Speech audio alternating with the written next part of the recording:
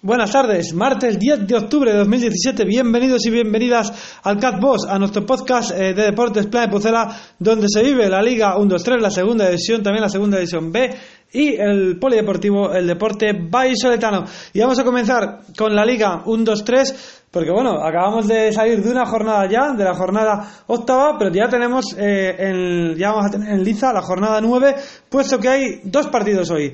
Uno a las 8 de la tarde y otro a las 9 de la noche. Vamos a repasar el de las 8 de la tarde porque será por la Liga 1-2-3 TV en el Alcoraz, el Huesca de Rubí frente al Reus.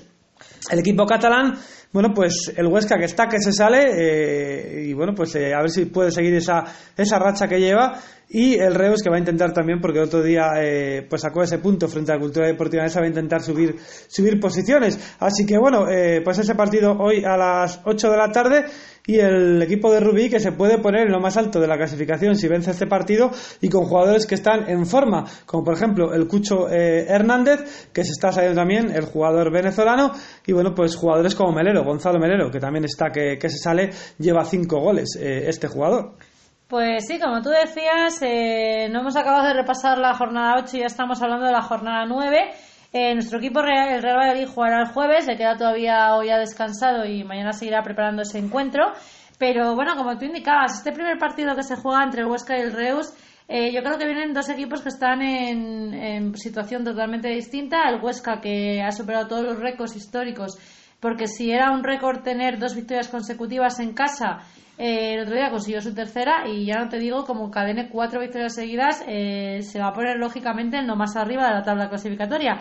Y bueno, el Reus, que está ahí luchando pues, siempre por estar en una zona tranquila sin pasar apuros. Y luego el otro partido, que esta vez va a ir por gol y que no va a ser el Real Zaragoza esta jornada, lo cual es sorpresa porque esta semana el Real Zaragoza va a ir por la Liga 1-2-3. Bueno, pues Cultura Deportiva Danesa Sporting, donde va a haber un super ambiente o gran ambiente, porque la verdad que en torno a 1500 seguidores sportinguistas van a estar en León, a pesar de que el partido sea a las 9 de la noche, a pesar de que sea un día laborable, a pesar de que mañana haya que trabajar. Bueno, pues vemos cómo la afición de Gijón sigue respondiendo, va a ir a animar a su equipo. Y creo que es un partido entre... Yo creo, un apunte en cuanto a la afición del Sporting. Te puede caer mejor o peor, pero la verdad que es espectacular cómo apoya a su equipo, ya no solo en el Estadio del Molinón, donde acuden más de 20.000 personas, que ya es decir, porque es que hay muchos campos de primera división que eso no lo consiguen, y lo está consiguiendo todos los fines de semana que juega el Sporting en casa del Molinón. Es que además pues acuden en masa, la Mareona siempre acude en masa a los partidos que juega su equipo fuera de casa, y bueno, pues este partido contra Cultural y Deportiva Danesa, 1.500 aficionados un martes, pues también es digno de elogio y digno de comentar y de citar. Pues sí, lo que yo iba a analizar es que creo, no sé si mi compañero estará de acuerdo, que este partido se enfrentan dos equipos que juegan totalmente diferente. Conocemos a ambos entrenadores, ambos han estado en el Real Valladolid, uno en el filial blanquivioleta y otro en el primer equipo, lógicamente, como Paco Herrera. Rubén de la Barrera es un técnico en el que cualquier equipo, independientemente de la categoría que haya tenido, que es verdad que es su debut en la Liga 1-2-3, y de momento, como decía nuestro compañero Jordi Terrago ayer, es una de las sorpresas de este comienzo de liga. Es un entrenador que siempre busca el buen fútbol, el buen toque, busca el juego divertido, no es en exceso defensivo, marca muchos goles, aunque las últimas jornadas también ha bajado un poquito el listón porque era muy alto ese comienzo. Y luego por contra el Sporting de Gijón, de Paco Herrera, que es verdad que no está jugando igual que el Real Valladolid de Paco Herrera, pero es un equipo, yo creo, que ajusta más el tema defensivo, es menos vistoso de cara al ataque, y bueno, yo creo que un partido muy importante entre dos equipos, la revelación y un equipo de los que está arriba. Así que bueno, creo que puede ser gran entrada a León y gran espectáculo futbolístico. Y si citábamos antes que en el Huesca hay jugadores que están siendo revelación, como Gonzalo Melero, o bien el Cucho Hernández, pues en el Sporting de Gijón hay que decir que hay jugadores también que están en racha, como por ejemplo el delantero Stepan Stepovic, que está teniendo un ritmo goleador también impresionante, está con esos 5 goles, acechando ahí a Jaime Mata, como también lo está Gonzalo Melero y el resto de delanteros y jugadores de esta segunda división. Pues sí, ahí están acechando a Jaime Mata, pero que de momento se mantuvo después de la jornada 8 como pichichi de la Liga 1-2-3. Así que bueno, vamos a analizar el siguiente partido. El siguiente partido ya serán los que se disputen mañana. Estos dos se encuentran en la jornada novena en la tarde del martes, y mañana a las 8 de la tarde habrá dos encuentros. Uno, el Numancia, que tuvo la opción de estar líder de nuevo y además con alguna ventaja frente al Barcelona B, donde hay nombres importantes y exjugadores en ambos lados.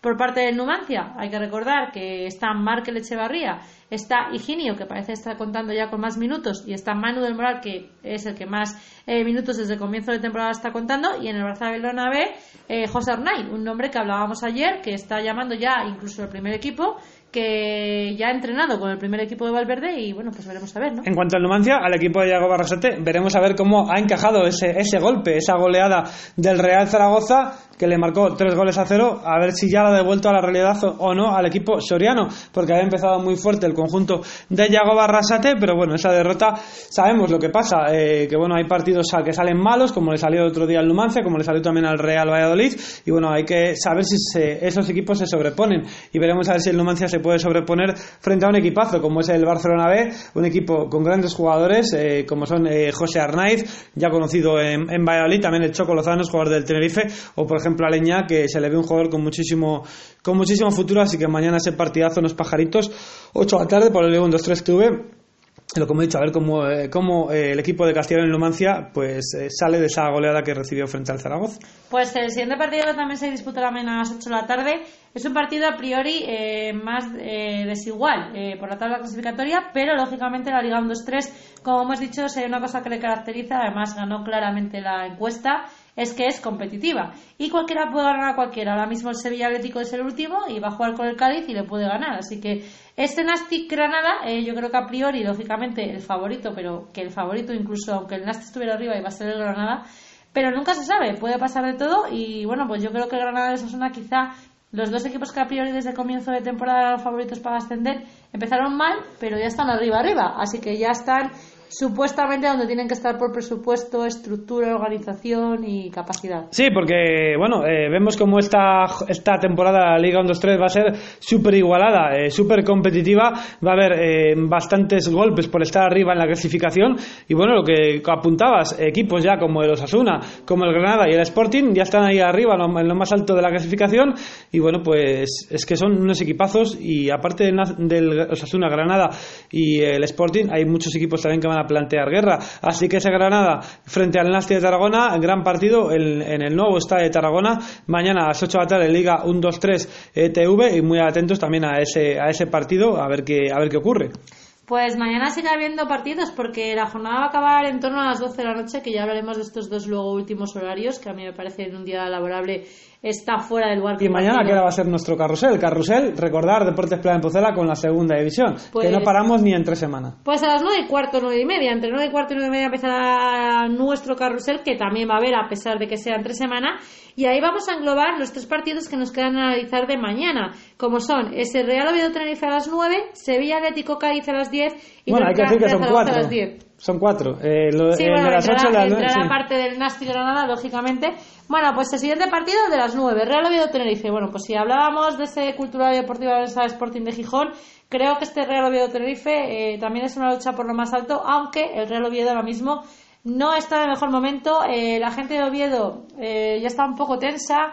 El tema con Anquela no está nada claro, y como vuelva a perder puntos en su casa, ojito, no quiero decir que Anquela corra peligro en su puesto, pero la gente de Oviedo es muy buena para animar también, pero también es que es muy crítica. Pues sí, es muy crítica. La gente de Oviedo ya la conocemos para lo bueno y para lo malo, y bueno, ese partidazo, porque es un partidazo, el Real Oviedo frente al Tenerife, por eso va por Movistar el partidazo mañana a las 9 de la noche, y bueno, como decíamos, va a ser parte de nuestro carrusel de segunda división. Mañana vamos a hacer una especie de carrusel de los de antes. Es verdad que no todo entero, porque no podemos hacer todo entero, pero va a coincidir unos cuantos partidos y unos cuantos tramos de partido. Y que yo creo que es lo bonito, cuando antes se celebraban todos los partidos prácticamente el domingo a las 5, en el que, claro, cuando no hay gol en un campo, lo hay gol en otro, y bueno, es mucho más dinámico.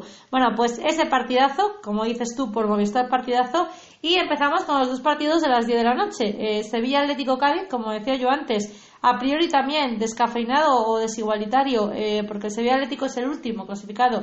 Ojito a TVN, lo dijimos la pasada semana. Yo creo que pueden tener paciencia, que se puede pensar que es un filial, que bueno, lógicamente su objetivo es formar jugadores y por lo menos intentar la salvación, pero lógicamente el Sevilla Atlético se está quedando muy abajo y como pierde este partido, y claro, enfrente no tiene a ningún equipo fácil, tiene al Cádiz, pero que el Cádiz tampoco viene de muy buena racha. El otro día perdió, falló sendos penaltis. La afición gaditana está un poco cabreada también con su equipo. Pues sigo pensando que bueno, no entiendo que un partido de día a diario se ponga a las 10 de la noche, 10 de la noche el partido del Sevilla Atlético Cádiz, 10 de la noche el partido del Lorca del Real Zaragoza. Pues bueno, luego que arranque los campos estén llenos, así es muy difícil con estos horarios. Y bueno, pues es el Sevilla Atlético Cádiz, duelo andaluz. Veremos al Sevilla Atlético porque necesita resucitar ya, porque está en lo más bajo de la clasificación de colista el equipo de TVN. Y bueno, pues el Cádiz de Álvaro Cervera, que también necesita resucitar porque lleva 2 partidos, no solamente que está perdiendo, sino que no marca gol. Le están goleando y no marca, solamente encaja, porque le metió 3 el Lorca y también le metió 2 el otro día a Osasuna, 5 goles encajados en 2 partidos. Bueno, pues hablabas tú del horario. La verdad que en Sevilla se quejaban porque es tan ilógico que jugar un partido sábado domingo a las 4 de la tarde con 40 grados en Sevilla como jugarlo en un día laborable a las 10 de la noche. Recordamos que al fútbol, el futuro del fútbol en cuanto a espectadores son los niños, y lógicamente un niño que al día siguiente tiene que ir al colegio no puede estar a las 12 de la noche viendo un partido de fútbol, por mucho que sea seguidor del Sevilla Atlético, del Cádiz, o por mucho que sea seguidor del Lorca o del Real Zaragoza, que es el siguiente partido que se va a disputar mañana a las 10 de la noche. Veremos a ver. El Zaragoza salvó un poco el tie break, como si dijéramos en tenis. Nacho González estaba un poco cuestionado, a pesar de que el entrenador siempre ha querido transmitir tranquilidad, que tenía el apoyo de los jugadores y que él sabía que las cosas al final iban a salir. Bueno, pues en el último partido en casa consiguió ganar. Y bueno, el Lorca de Curro Torres, que yo creo que es un equipo correoso y que, salvo alguna excepción, no ha perdido los partidos por gran goleada.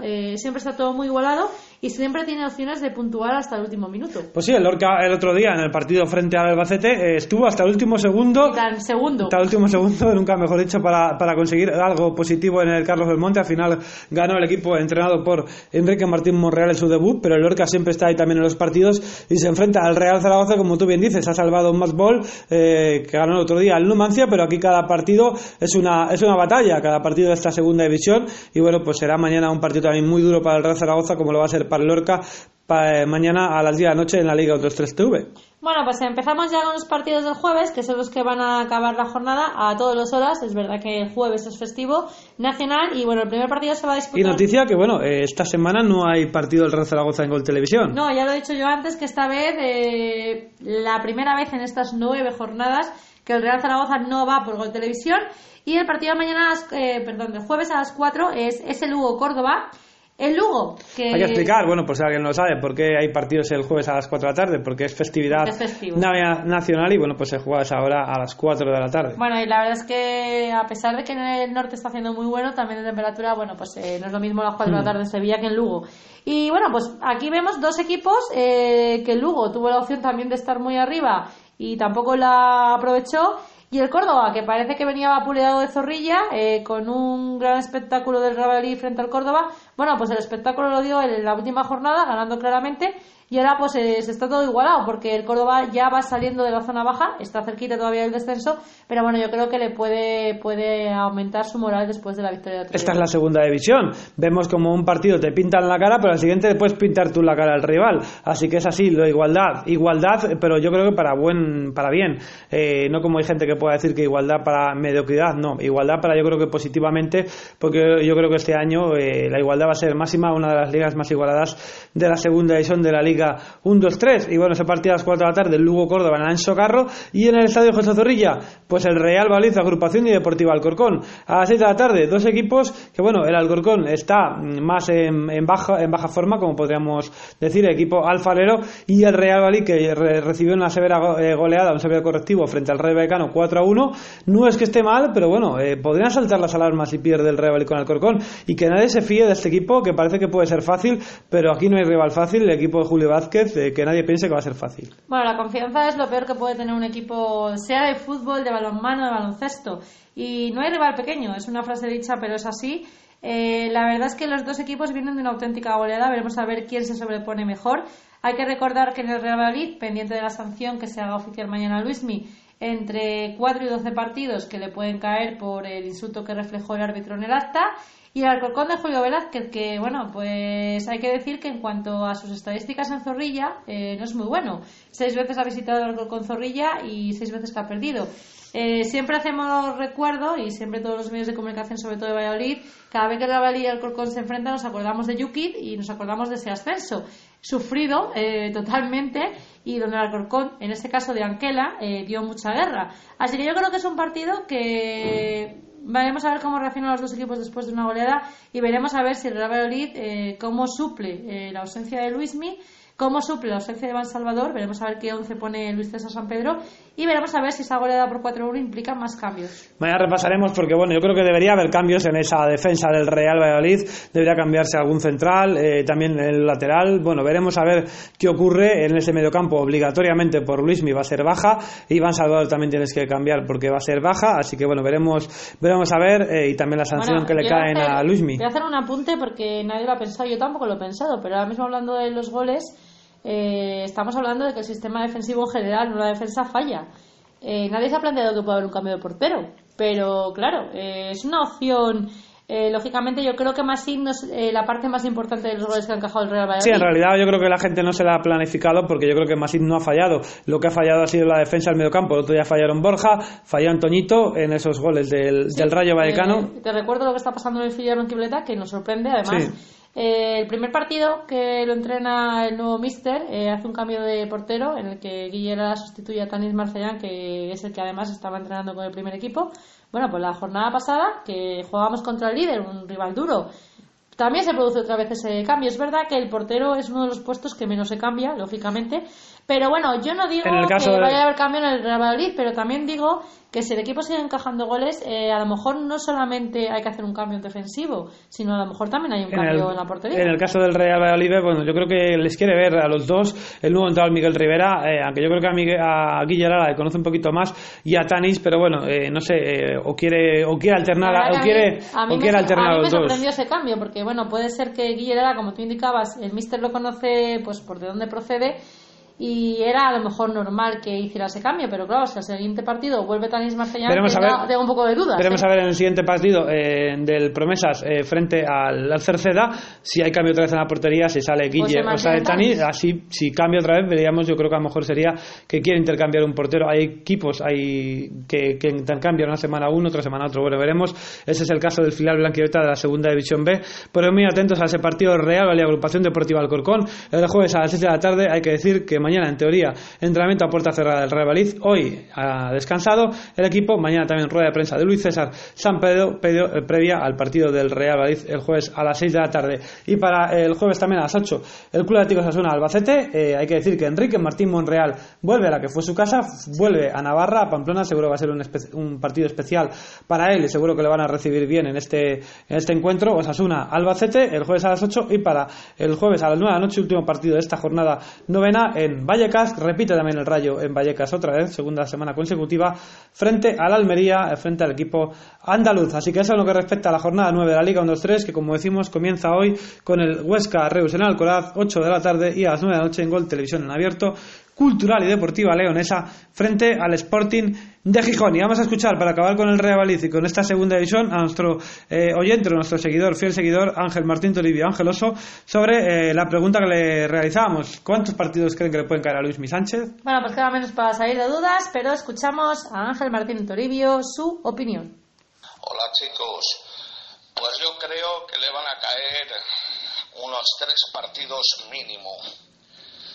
Aunque bueno, ya sabemos que no es Ronaldo ni Messi, si no le caerían 2. Esperemos que sean los mínimos partidos para que salga a darlo todo. Venga, un abrazo chicos, a seguir así y a UPA Pucela. Pues esperemos que le caigan los menos partidos posible a Luismi Sánchez. Como decía, seguro que si fuera Cristiano, Messi, a lo mejor le caían menos. Es Luismi Sánchez, jugador del Real Valladolid, y a lo mejor le caen más partidos, pero bueno, yo creo que mañana a ver si podemos salir ya de dudas para ese partido el jueves del Real Valladolid y decir que Yanis Gianotas, veremos a ver si ya puede estar también, a ver si vuelve mañana, porque está con la selección griega para también este importante partido. Bueno, yo creo que aunque llegue probablemente no entre en la convocatoria porque no ha entrenado con sus compañeros, salvo que el equipo tuviera muchas bajas que fuera imprescindible su entrada. Creo que hay jugadores de momento de sobra para completar esos 18. Y en cuanto a la sanción, yo hay algo que no entiendo. Si por ley, cuando un árbitro en un acta establece que el jugador ha insultado al árbitro o al juez de línea y se impone una sanción mínima de 4 y máxima de 12, ¿cómo se baja esa sanción mínima de 4? Quizá, entiendo, sea por arrepentimiento del jugador, cosa que Luismi Sánchez no ha hecho, también es verdad. Y quizás también a quién se le saca esa sanción, porque como ha dicho bien Ángel Martín Toribio, hemos visto casos de Pepe, del Real Madrid, bueno, casos diferentes de jugadores que eran de equipos más importantes y equipos menos, y al final los que son jugadores más importantes se les quitaba esos partidos. Yo no lo entiendo, porque yo creo que todos tiene que ser igual el baremo, no por ser un jugador del Real Madrid o ser un jugador del Barcelona, meterte menos sanción que si eres un jugador del Real Valladolid, del Osasuna o del Almería, por bueno, poner un pues ejemplo. yo espero que a Luismi Sánchez se le aplique el mismo criterio que a estos jugadores de los que estamos hablando, independientemente del club al que pertenezca, y aunque el mínimo sea 4, pues la sanción sea inferior. Sería toda una alegría, porque yo creo que todo el mundo en Valladolid más o menos espera que el mínimo va a ser 4, incluso se habla de que el mínimo es 4 por el insulto y 1 más por la tarjeta roja, así que sería mínimo 5, lo cual es un número importante de partidos. Y esperemos lógicamente que no sea el máximo, que son 12. Bueno, eso sería una barbaridad. Bueno, estando el Real Valladolid por medio es imposible. Yo esperemos que sea lo menos posible, porque la verdad que Luismi Sánchez es un jugador muy importante ahora mismo en el centro del campo del Real Valladolid para Luis César Sampedro. Y ya dejamos el segunda división, Liga 1-2-3 y Real Valladolid. Nos vamos a la segunda división B, grupo primero, rápidamente, pues a decir que vamos a estar muy pendientes, como todos los días aquí en Deportes Playa Pucela, de los dos grupos. Del grupo primero, como decimos siempre, a Gimnástica Segoviana, la Ponferradina, el Real Valladolid B, el Guijuelo, que tienen que mejorar todavía mucho para estar un poquito más arriba en la clasificación, porque están más sufriendo que otra cosa, y muy pendientes, como siempre decimos, de Carlos Terrazas con la Sociedad y Deportiva Ponferradina. El futuro del entrenador es del Mirandés, es del Guadalajara, entre otros. Quizás sea el segundo entrenador de un equipo castellonense que caiga. Recordemos, el primero fue Carlos Pérez Albachúa, que aguantó menos el Real Valladolid después de prácticamente, creo que eran 5 partidos o 6, bueno, pues fue destituido porque lógicamente un punto de 18 o de 15 pues era un porcentaje que no lleva a ninguna cosa positiva, y además que no se veía ni buen rollo entre los jugadores ni el equipo jugaba nada.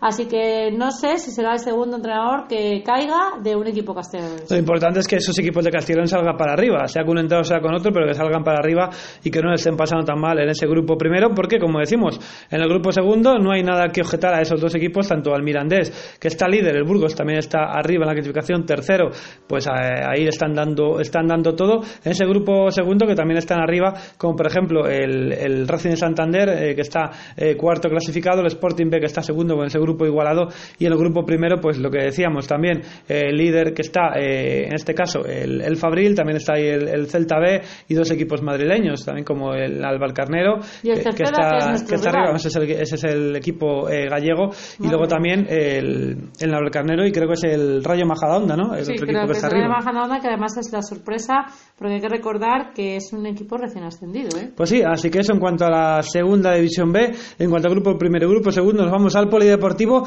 porque ha habido rueda de prensa hoy en Huerta del Rey del Recoletas Atlético de Valladolid, y bueno, pues se ha presentado el gladiador azul, bueno, porque va a haber también a los niños que les van a dar también clases, los jugadores del Recoletas Atlético de Valladolid van a poder estar también con los jugadores, con los integrantes del equipo isoletano de la Liga Sobal. Ahí estaban también los niños con los jugadores, tanto con Roberto Pérez, Roberto Turrado, Abel Serdio, Rubén Río, Adrián Fernández, pues ahí estaban en el pabellón Huerta del Rey. Y bueno, en esa rueda de prensa que han hablado hoy tanto Roberto Pérez como también en este caso Rubén Río, que bueno, Rubén Río ha dicho que se encuentra muy a gusto esta temporada, que se encuentra también con confianza, que ha tenido un poquito de descanso porque estuvo con la selección, pero que bueno, le está pasando un poco a factura, pero que se están recuperando bien con la preparación física que tienen en el Recoletas Atlético de Valladolid, y ya pendientes en el próximo partido frente al Bidasoa Irún el próximo sábado 8 de la tarde.